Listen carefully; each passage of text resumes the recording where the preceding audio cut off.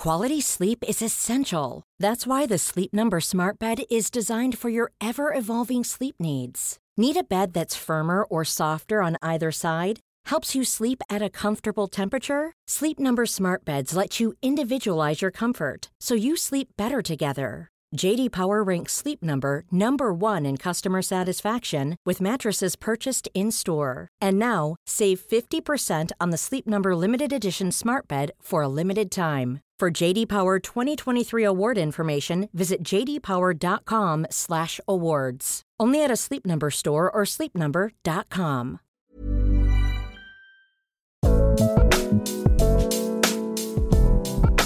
Hello, my lovelies. It's such a joy and a delight to bring you the final episode of Changes Season 4. It's been a blast, man. I mean, it's been so fun. We kicked off with Steve McQueen. We had that super emotional conversation with Yeba. We had Lisa Nealon talking about her life and her stammer. We had Jimmy Carr. We had Hassan Akkad. We had Caroline Criado Perez. I know that episode is being passed around loads. I keep getting messages about it, talking about gender inequality in the world today. I went over to Nick Grimshaw's house and had the loveliest conversation with him. That was a hugely popular episode in the series. Bexy Cameron told us about her life growing up in a cult. Emily Ratajkowski told us about her relationship with her body and how that's changed. Billy Porter, that episode bloody broke me. Last week we had Prue Leith, who is just the most inspiring woman, and loved talking to her, as so many of you loved listening to that. This week we are bringing you another absolute legend. This woman is so kind of ingrained in our culture now because she's so prolific on television that it feels kind of weird telling you about her because you know her. It's Davina McCall. You know her for her amazing TV presentation, her kind of goofy grins and her sense of humour and her openness and her emotional intelligence. She's so good at her job and natural, as they would say. And she's had a bonkers life leading up to being massive on television, which we're going to hear some of in this conversation. But to tell you the truth, the reason why this conversation came about is because I was getting out of my car on the school run and I was just totally in my own head and thoughts. And I looked up and the first person I saw was Davina. She was filming on the streets around where my kids' school is. And we had a lovely chat and I hadn't seen her in ages. And I had been really watching her stuff because she's been talking a lot about the menopause, having gone through it herself. The start of it was 10 years ago when she was 44. She's since made a huge documentary about it called Davina, Sex, Myths and the Menopause. She's writing a book about it as well called Menopausing, which is coming out next year. And she talks a lot about it on her Instagram.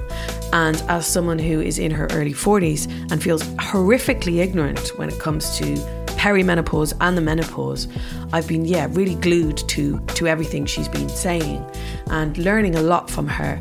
So when I saw her in the street that day, what I said was, thank you for everything. I'm learning so much. And then I texted her afterwards and said, would you consider coming on the podcast to tell me more? And she said yes.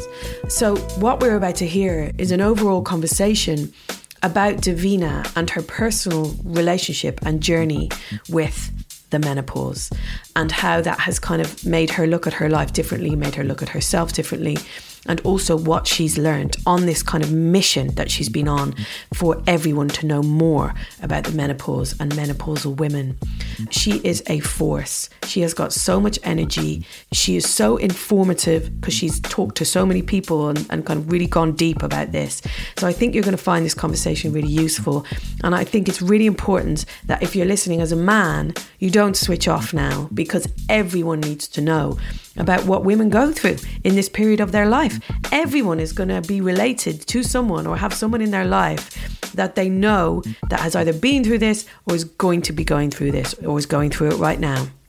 It's a hugely important discussion. It's a hugely underrepresented topic when it comes to the kind of national conversation in the NHS and just in culture at large. So we have to talk about the menopause more. Now, in order to understand Davina's own personal journey with the menopause, I wanted to kind of zoom out a little bit. So we started the conversation with her thoughts on change itself, whether it's something she welcomes or fears. enter the podcast, Davina McCall.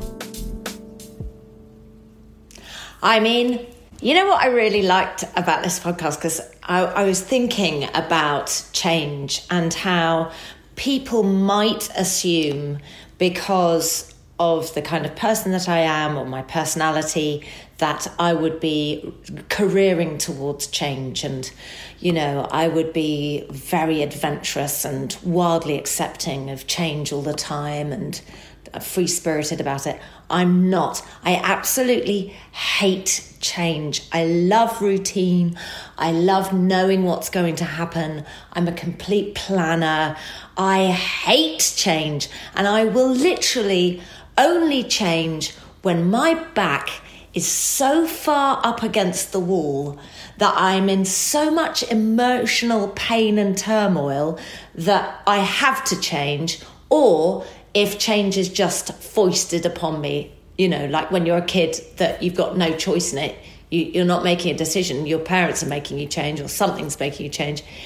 So I hate it, basically. I don't ever want to change anything. But my greatest joys and my greatest emotional growth has always come from change. And whenever I do it, I think, what was I so scared of? So, well, let's talk about some of those changes then that you've been through in your life. We know loads of them. You've written a book about this. You know, it's all out there. But just let's go through the bones of what you experienced of change in childhood. What was your biggest change? I think the biggest one for me was probably my parents divorcing. I was about 4. So basically, what my parents divorced did, and I'm not a victim, I don't see myself as a victim. This change was good and it made me who I am today. But there was a chain of events that kind of set up a fear of abandonment, not by my dad, but from my mum. So basically what happened was my mum and dad split up. My mum was French. My mum was going back to Paris. And I'd grown up in the UK with my mum and dad in Putney. And the courts decided to grant my dad and my paternal grandparents custody of me because I had grown up in the UK and that the UK was my home, and that my mum was trying to get her parents' custody in Paris. And that was a sliding doors moment for me, because if I'd have gone to live in Paris, my life would have been absolutely chaotic, out of control. I had a sister that grew up with my grandparents in Paris, a half-sister, and she was very, very damaged from her life in Paris. And I grew up with my granny in the UK. My dad came down and saw me every weekend, and it was a very safe environment. But when my mum left me with my granny, which had all been organised with the courts, but I wasn't aware of that, it was in an era where you don't tell kids the truth, you just sort of fudge over it, you hope they'll just forget it. But she said she was going on a 2-week holiday and that she'd come and pick me up when she got back. Because I'm not sure that she knew how to tell me she wasn't coming back. It would have been painful and difficult, and I probably would have cried a lot. And this was easier for her and less painful. But she never came back, and I ended up feeling like a visitor at my granny's, even though it had all been organised. I felt like I was overstaying my welcome constantly, and it made me feel a bit, unsettled. And after a few months, after maybe 6 months or something, I went out to Paris to see my mum, and then it all seemed quite normal. I lived in the UK with my granny, I visited my mum, and my dad I saw at weekends. But it set up a kind of fear of abandonment, that change. That meant that I made a lot of bad decisions in life from that. So all my drug habit and everything, I think, came from, I just always was on the edge of kind of, are you going to leave me?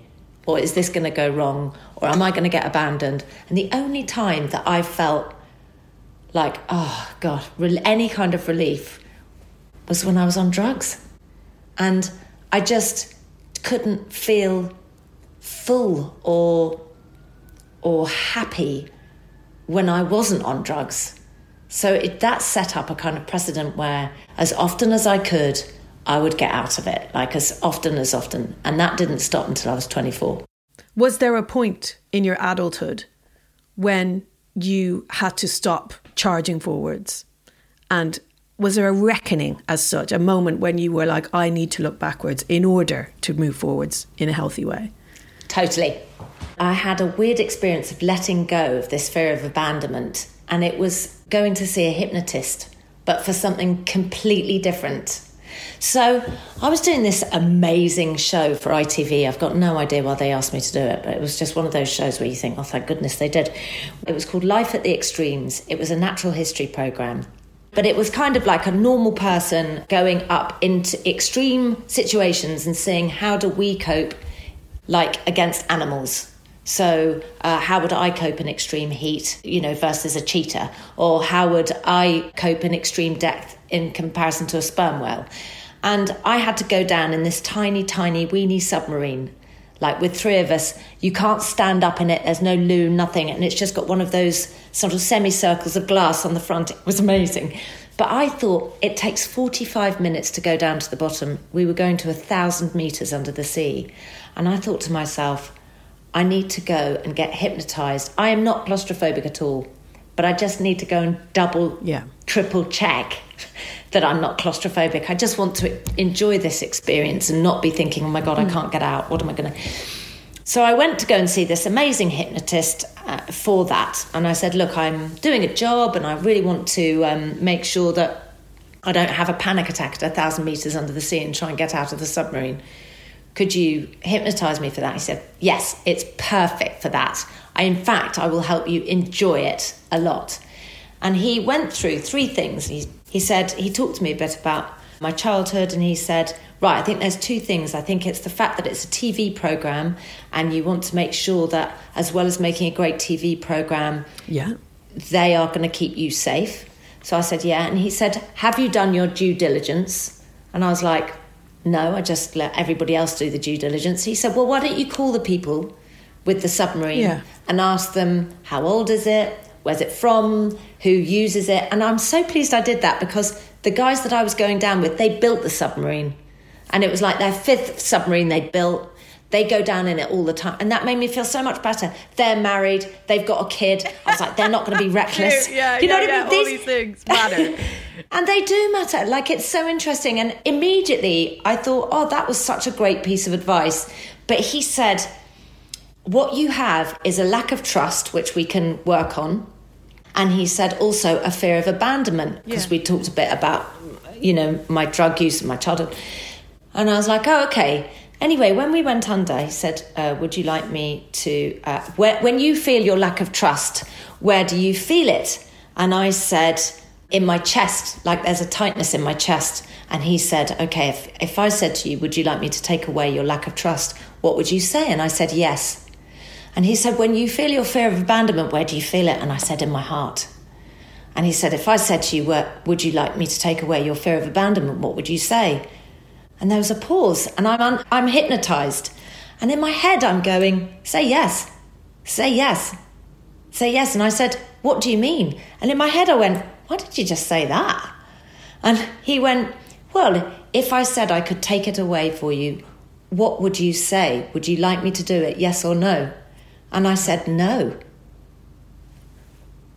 And he brought me round, and I came round, and I remembered everything. I said, why did I say no? He said, well, let's talk about that. Why do you think you said no? And I realised that I thought, because I'd grown up with a fear of abandonment, that I am... It defines you. That is who I am. So, like, can I present long lost family if I'm don't have that? Can I be empathetic anymore?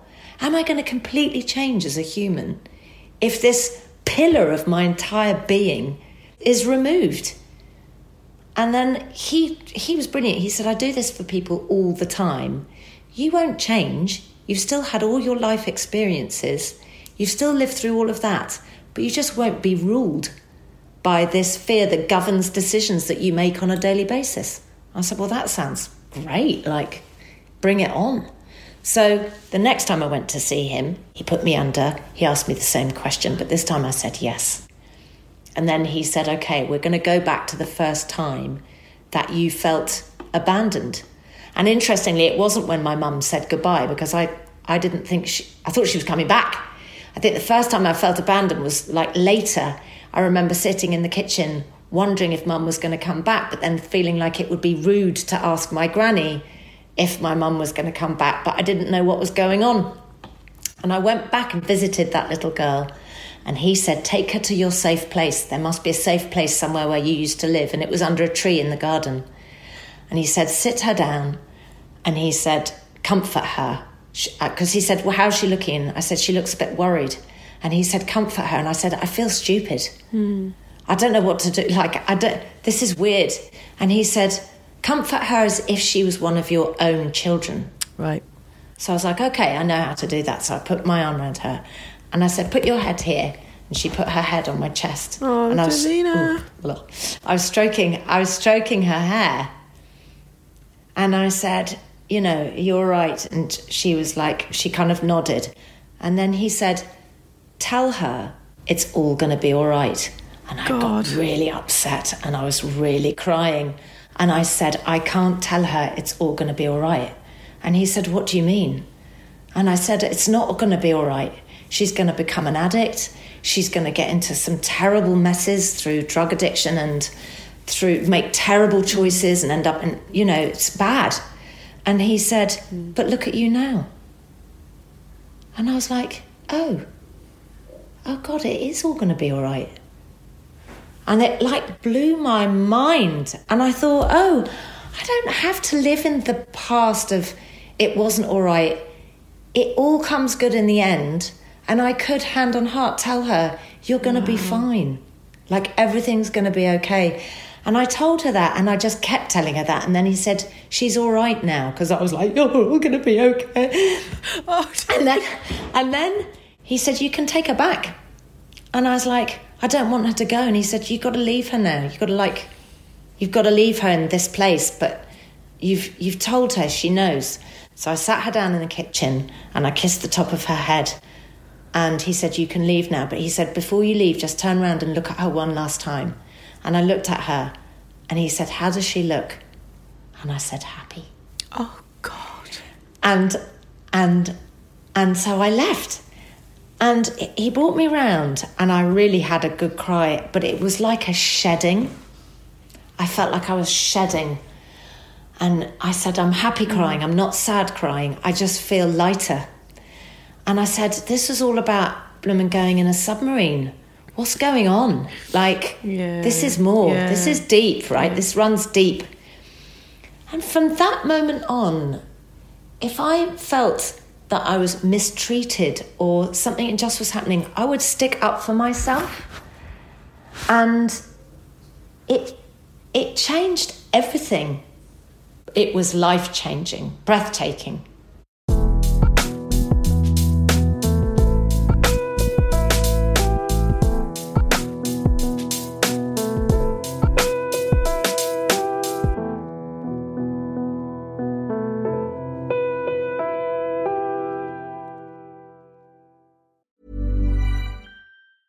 Jewelry isn't a gift you give just once. It's a way to remind your loved one of a beautiful moment every time they see it. Blue Nile can help you find the gift that says how you feel and says it beautifully, with expert guidance and a wide assortment of jewelry of the highest quality at the best price. Go to BlueNile.com and experience the convenience of shopping Blue Nile, the original online jeweler since 1999. That's BlueNile.com to find the perfect jewelry gift for any occasion. BlueNile.com. Hey, it's Ryan Reynolds, and I'm here with Keith, co-star of my upcoming film, If, only in theaters May 17th. Do you want to tell people the big news?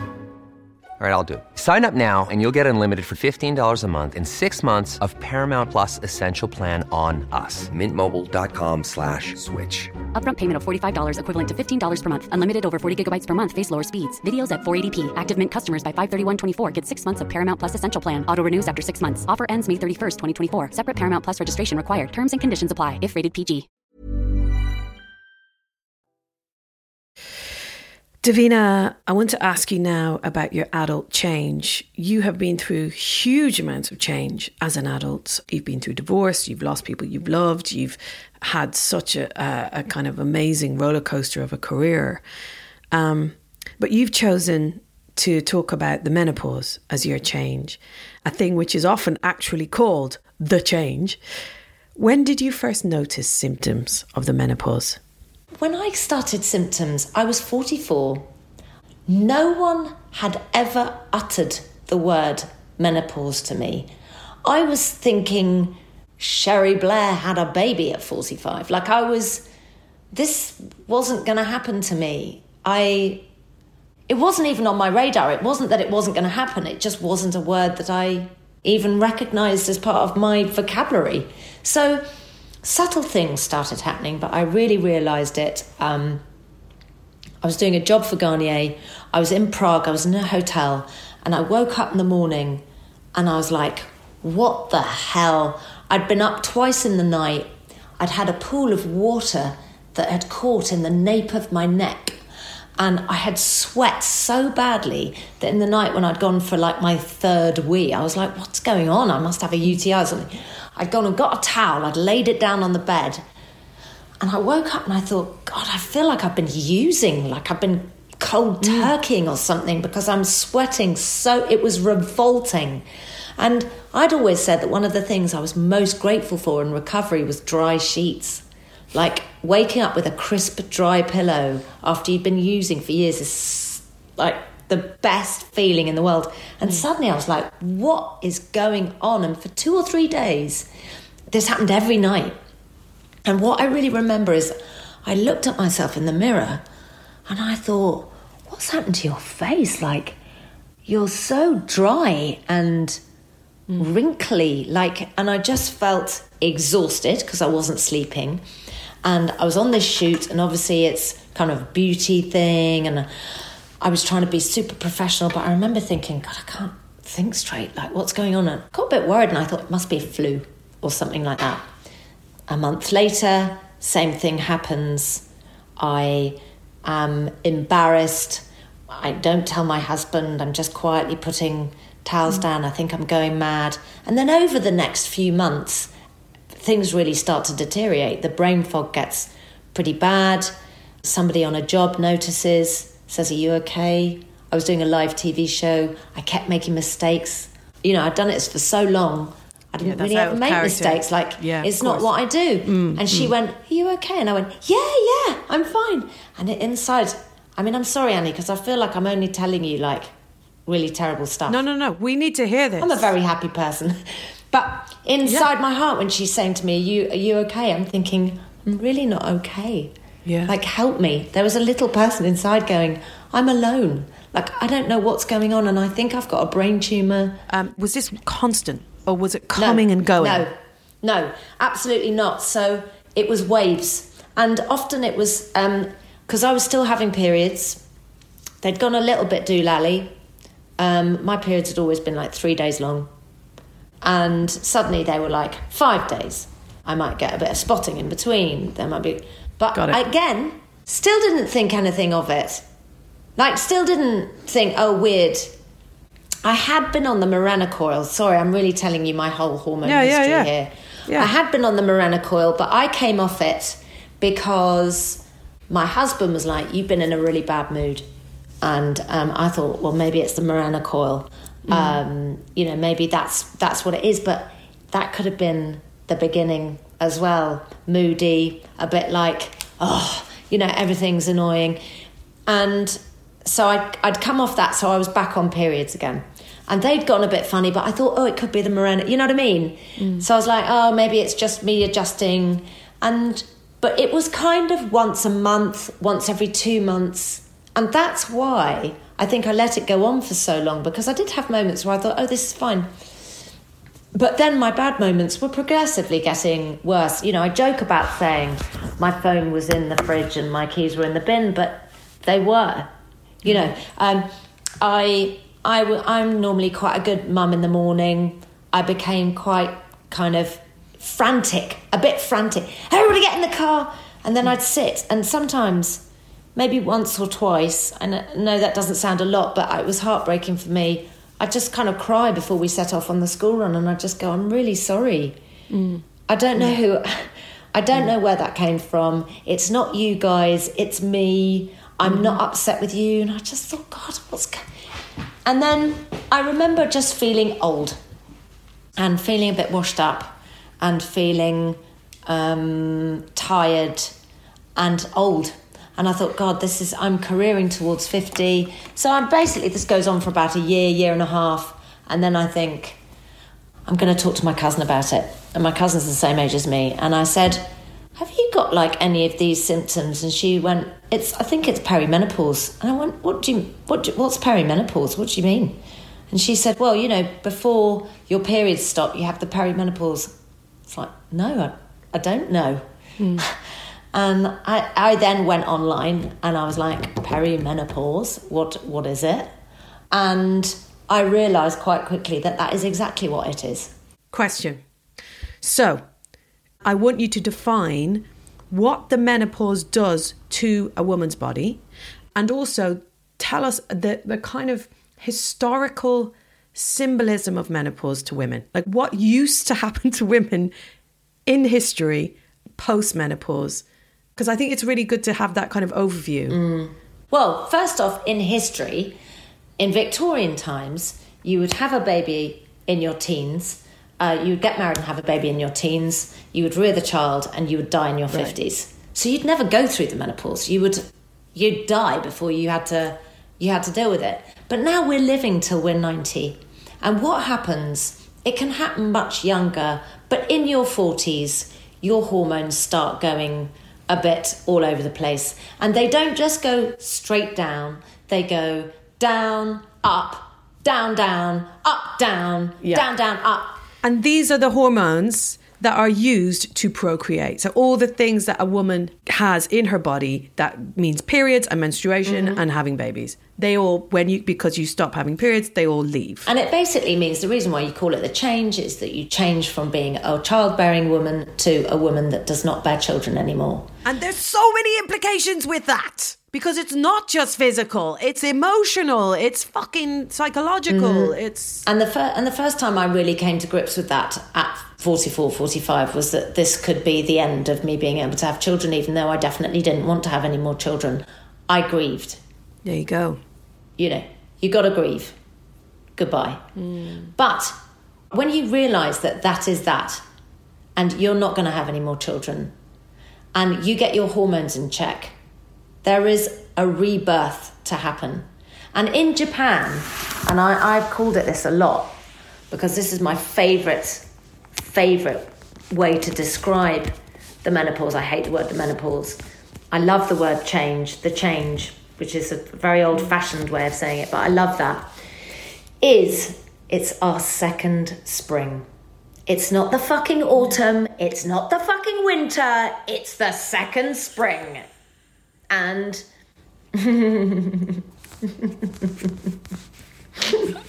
it's my favourite season. I'm into it. We're like spring lambs. And once we start getting levelled out, that is the time when you can really start living again. But it's been a thing for so many years that women have been so terrified and so put off HRT by the healthcare professionals, by the medical profession, by everything that you would read online pre-last year. You'd be terrified. Why on earth would you go on that? I just want to make sure that people listening know, really understand. And this sounds really basic, but can you just break down what HRT is? Yeah. So old HRT, which is often, I think, what our mothers would have told us about, was made from horse's urine. Never knew that. Which is kind of gross. And also that was by pill. And the pill would give you an increased risk of clot and stroke because it's going through your liver. And this was the drug that was tested and would give an increased risk of breast cancer that was all back then. Modern HRT, the most common way to take HRT is it's made from yams. It's body identical, which means it's exactly the same as the estrogen that your body makes. And it is absorbed through the skin, which means that there is no risk of clot or stroke because you're not taking it orally, you're taking it via the skin, so it bypasses your internal organs. So When you are thinking about HRT is a combination of 2, sometimes 3 hormones. Estrogen and progesterone are the most commonly used hormones. You have to take progesterone with estrogen if you have a womb, because estrogen alone does give you an increased risk of womb cancer unless you take the progesterone, which is safeguarding you against that. So I started taking oral progesterone, which is safe. The best way to take it is with a pill called Utrogestan. And that is taken usually at night because progesterone helps you sleep. It calms you down. So when your body starts dipping with progesterone, which is slightly before estrogen, it creates anxiety and depression in women. And that is why sometimes women feel, oh, I didn't used to mind driving at night. It's weird. I'm just a bit out of sorts. I don't quite feel myself. Or they might go to the doctor and go, I feel a bit down. And any woman over 45 that goes to the doctor saying that they feel a bit depressed, it says on the NICE guidelines, the first port of call should be put them on HRT. Yeah. And that is from the NHS. But the third and hardest one to get is testosterone. And women often sort of say, but testosterone's a male hormone, but it's also a female hormone. And we make, Dr. Louise Newson used to say we make more testosterone than estrogen. But I know it's not measured in quite the same way, and it's a very difficult kind of thing to scientifically prove. But what it's trying to say is that testosterone is most definitely our hormone as well. And all our hormones go all over the place in perimenopause, and that includes testosterone. Now, some women are absolutely fine and don't need testosterone at all. But if you take that duo of hormones, the estrogen and progesterone, and you're still feeling a bit lackluster, a bit unfocused, and you're still feeling that you have no libido, testosterone is the final piece of the jigsaw. Now, the NHS will only prescribe testosterone to women. It's not licensed here in the UK for women. It was. I don't know why it's not anymore. I'm on it. I want to do something about that. But it will only be prescribed to women who say that they have zero libido. Now, I've got a friend of mine whose husband is extremely highly sexed, and he's quite demanding in terms of sex. And she's suddenly, they were very compatible, and suddenly her libido's on the floor, and it's having a profoundly negative effect on their relationship. And the doctor won't prescribe her testosterone, which feels really cruel. But it may be that they've tested. I don't know why they wouldn't do that, but those are the kind of areas that it can help. Okay. So those 3 hormones together can really help. But it's not just that they stop your symptoms. It's that they have profound, long-lasting health benefits. So when you get leveled, as you call it, when you find your right dosage and the right things, do you have to change constantly? And then do you stay on them for the rest of your life? So there's a lot of things that people say, which one of them, which is not true, is that you are just postponing your menopause. That's not true. You don't postpone your menopause. You go through your menopause, and you don't suddenly, if you did have to come off HRT, for example, you wouldn't suddenly sort of go through the menopause in terms of starting periods again. Yeah. Menopause, if there are any men watching, is 1 day. And interestingly, you don't know if you've gone through the menopause until a year after you've gone through it, because the 1 day is the day of your last period. But in fact, you don't know it's your last period until a year later. So weirdly, it's a retrospective thing. Never knew that. And then you are a postmenopausal woman. But the menopause is like 1 day. And in the way that you have symptoms before that moment, do you have stuff after that as well? Yeah, you can carry on having hot sweats or whatever. My mum's just gone back on HRT in her 70s. She was taken off it in her 60s. She'd had a hysterectomy, and she was taken off it because back then it was kind of the idea that you shouldn't be on it for too long. Now the idea is like, stay on it forever. The health benefits are so major that I'm going to have it pumped into my coffin. And again, I'm learning about this. The thing on the documentary that blew my mind was the estrogen in your brain and the lack of estrogen in your brain, and how the links to Alzheimer's and how double the amount of women are diagnosed with Alzheimer's than men. And there's not been any fucking studies into the fact that estrogen messes with your brain.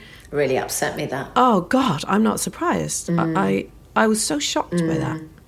I mean, I think after the big kind of breast cancer scare thing from the WHI study, which happened in 2002, where some data from a big research project came out a bit early, and they hadn't had time to properly assess the data, and it had been wrongly reported. All of these women that took part in this research project were in their 60s and 70s, when you are at a greater risk of breast cancer already, but that wasn't accounted for. And all the women that they then just reported that as increased risk of breast cancer, don't take HRT. So all funding into the effect of estrogen in the brain stopped dead there and then. And yet, as you said, it's actually 2/3 of Alzheimer's patients are... Wow. 2/3 are women. And it is shocking to me that I can't help but feel, if the shoe was on the other foot and it was men that this was happening to, that something would be being done about that. But there is research going on around the world, and all of it is pointing to estrogen has a radically positive effect on lowering your risk of getting Alzheimer's. And I think it takes something like 6 years for this effect to come into place of taking HRT. But it's profound. And for somebody like me, my dad has Alzheimer's, and it is familial. That, you know, I do worry about that. And I do want to do everything in my power to try and help myself not get that, you know. So you went on this very public mission, and you've made this documentary, which has had a huge reaction. Sex, Myths and the Menopause. You're also writing a book, Menopausing, coming out May next year. What have you learned, Davina, about women and the menopause in terms of, like, what have been your main kind of ta-da moments, learns and ta-da moments in this journey that you've made? One of my biggest things is that we need to reframe two things. We need to reframe the way that society views menopausal women, because they are totally badass. Like, they've been doing their jobs for 30 years. They really know their shit. They are experienced.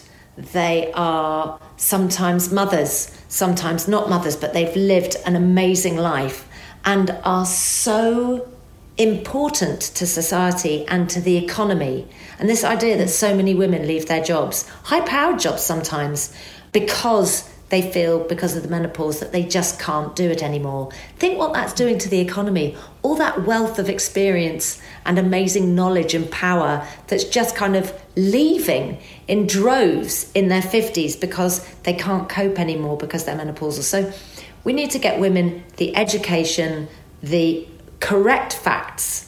And, maybe everybody won't want to go on HRT, but you need to know how good it is for your brain function.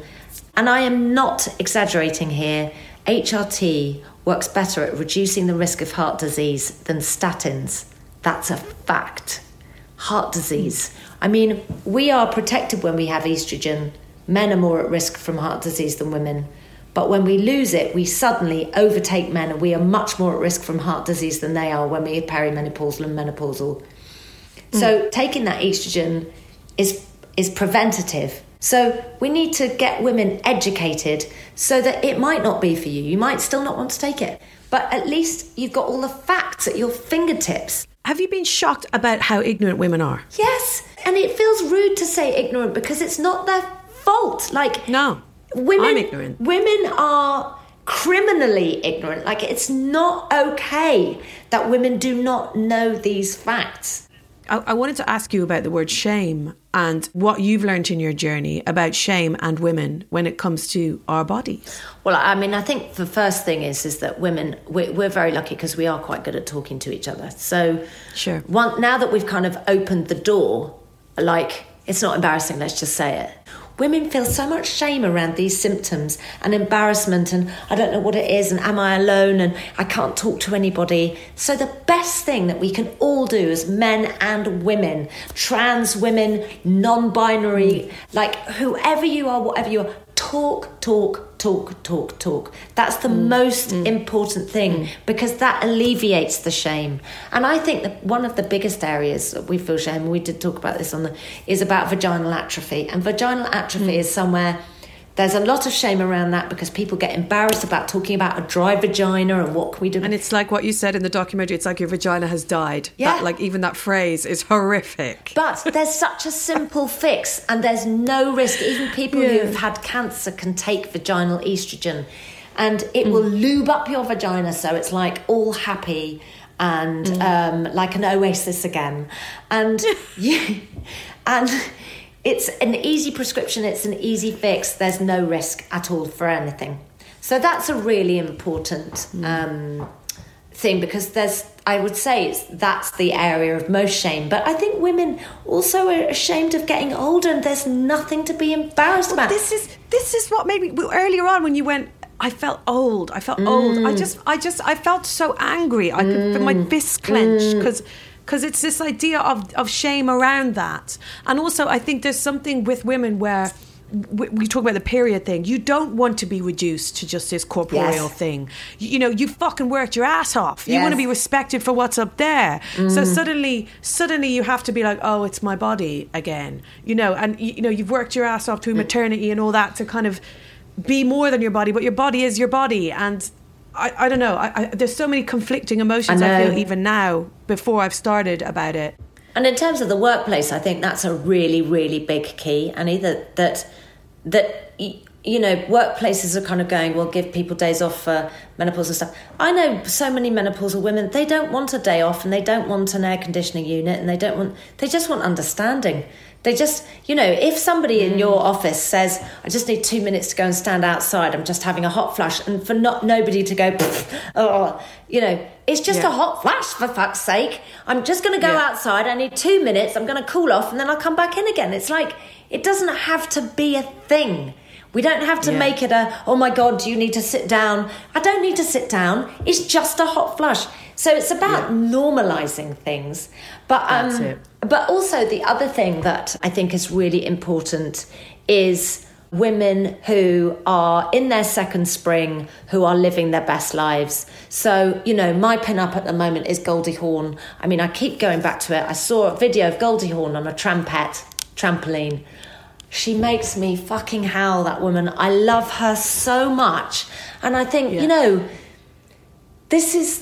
we need to be inspired by women who are 5, 10, 15 years ahead of us to go, oh, it's going to be okay. And I don't think we ever had that before, because women didn't count back then. We were invisible. We were kind of told to just sort of quietly disappear into the sunset. But that isn't going to happen anymore, I'm afraid. Not anymore. Not when Davina McCall's in this world. So Frank, the producer, called you a walking monument to willpower. You have based your entire adult life around kind of exercise, gaining control and exercising control and discipline. Your diet, your discipline in exercise, your videos. I'm not really that disciplined in exercise, Annie. Well, you trust me. Compared to a lot of other people, you are. But then the rug is pulled from under you, and you have no control anymore. Just how did you deal with that? And how did you cope, basically? I mean, I didn't cope very well. And I was, I think, lonely. I think loneliness was the biggest thing. Like, I just felt so isolated and frightened, really, in a way. And I didn't feel like I had anybody to talk to about it. That's what was scary about it. And I was really, like, low. I mean, and again, I think this is the interesting thing, because if I'd presented to the doctor and said that I'd felt really low, he would have put me on antidepressants, which so many perimenopausal women get put on. But the scary thing is, and I didn't do that, and I didn't get them, but I hear a lot from women who get put on antidepressants and then they get very frightened because the antidepressants don't work, but antidepressants don't work on hormonal depression. So then you think they're not working. I need stronger ones, or, oh my God, there's something actually wrong with me. I need, maybe I have got a brain tumour or something. If it's not depression, then what is it? But it's hormone-related depression because you're so out of sorts. And it's just understanding that. I mean, even pre-taking HRT, the phone call that I had with my cousin, it was like a huge weight had lifted. It's like, talk to the person who looks like they might be having symptoms, who's not talking about it, and say, hey, do you think it might be this? Because they'll be so relieved.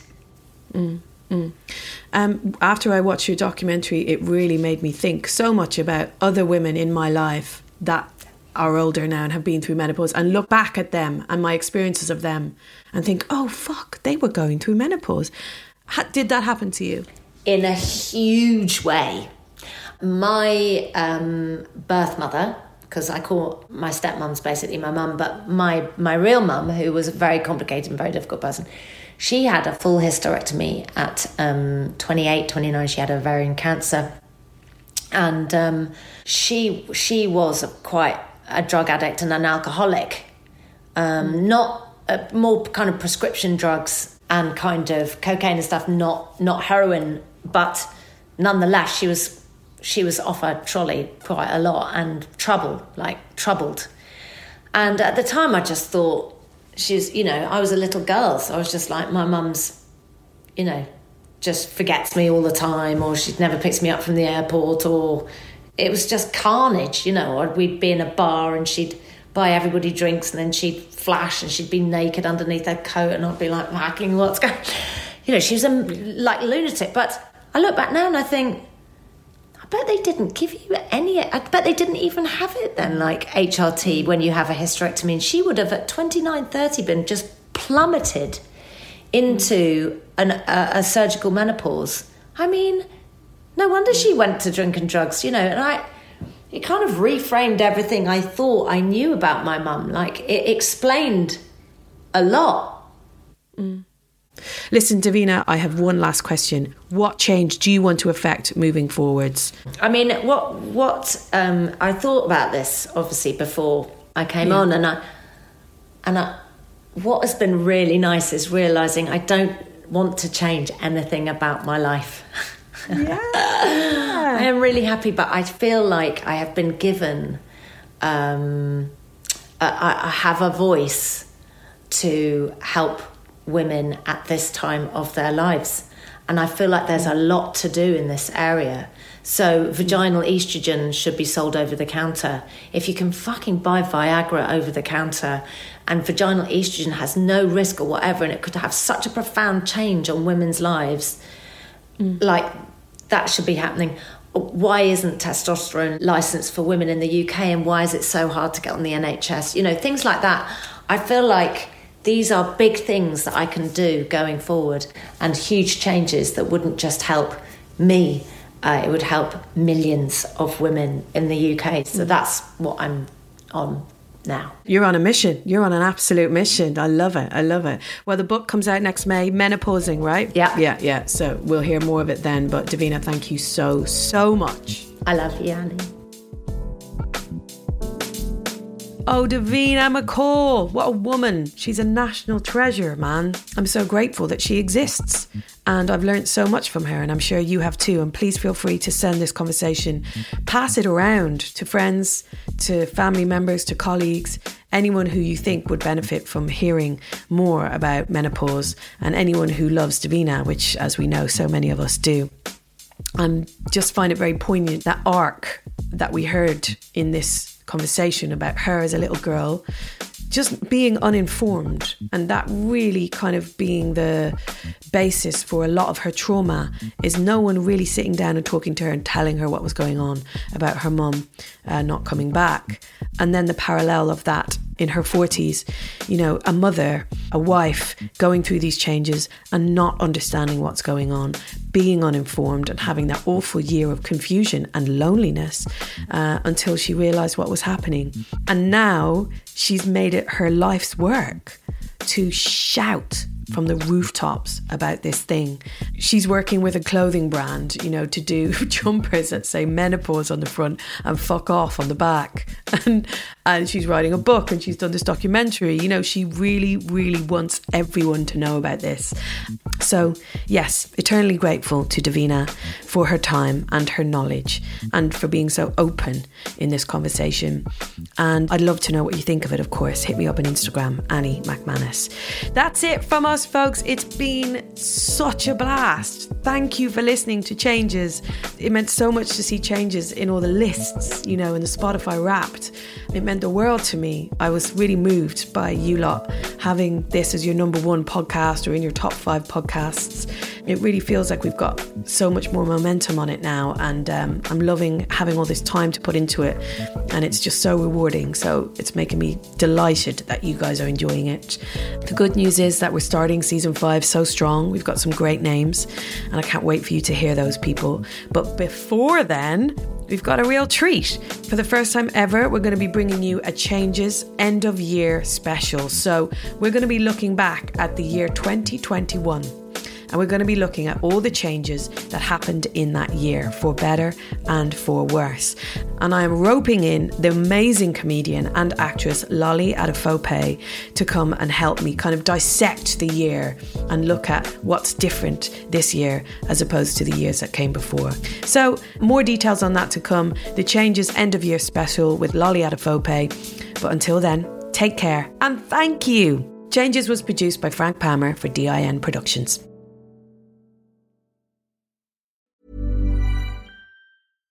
This message comes from BOF sponsor eBay. You'll know real when you get it. It'll say eBay Authenticity Guarantee. And you'll feel it. Maybe it's a head-turning handbag, a watch that says it all, jewelry that makes you look like the gem, or sneakers and streetwear so fresh every step feels fly. eBay gets it. So look for the blue check mark next to that thing you love. And be confident that every inch, stitch, sole, and logo is checked by experts. With eBay Authenticity Guarantee, you can trust that feeling of real is always in reach. Ensure your next purchase is the real deal. Visit ebay.com for terms.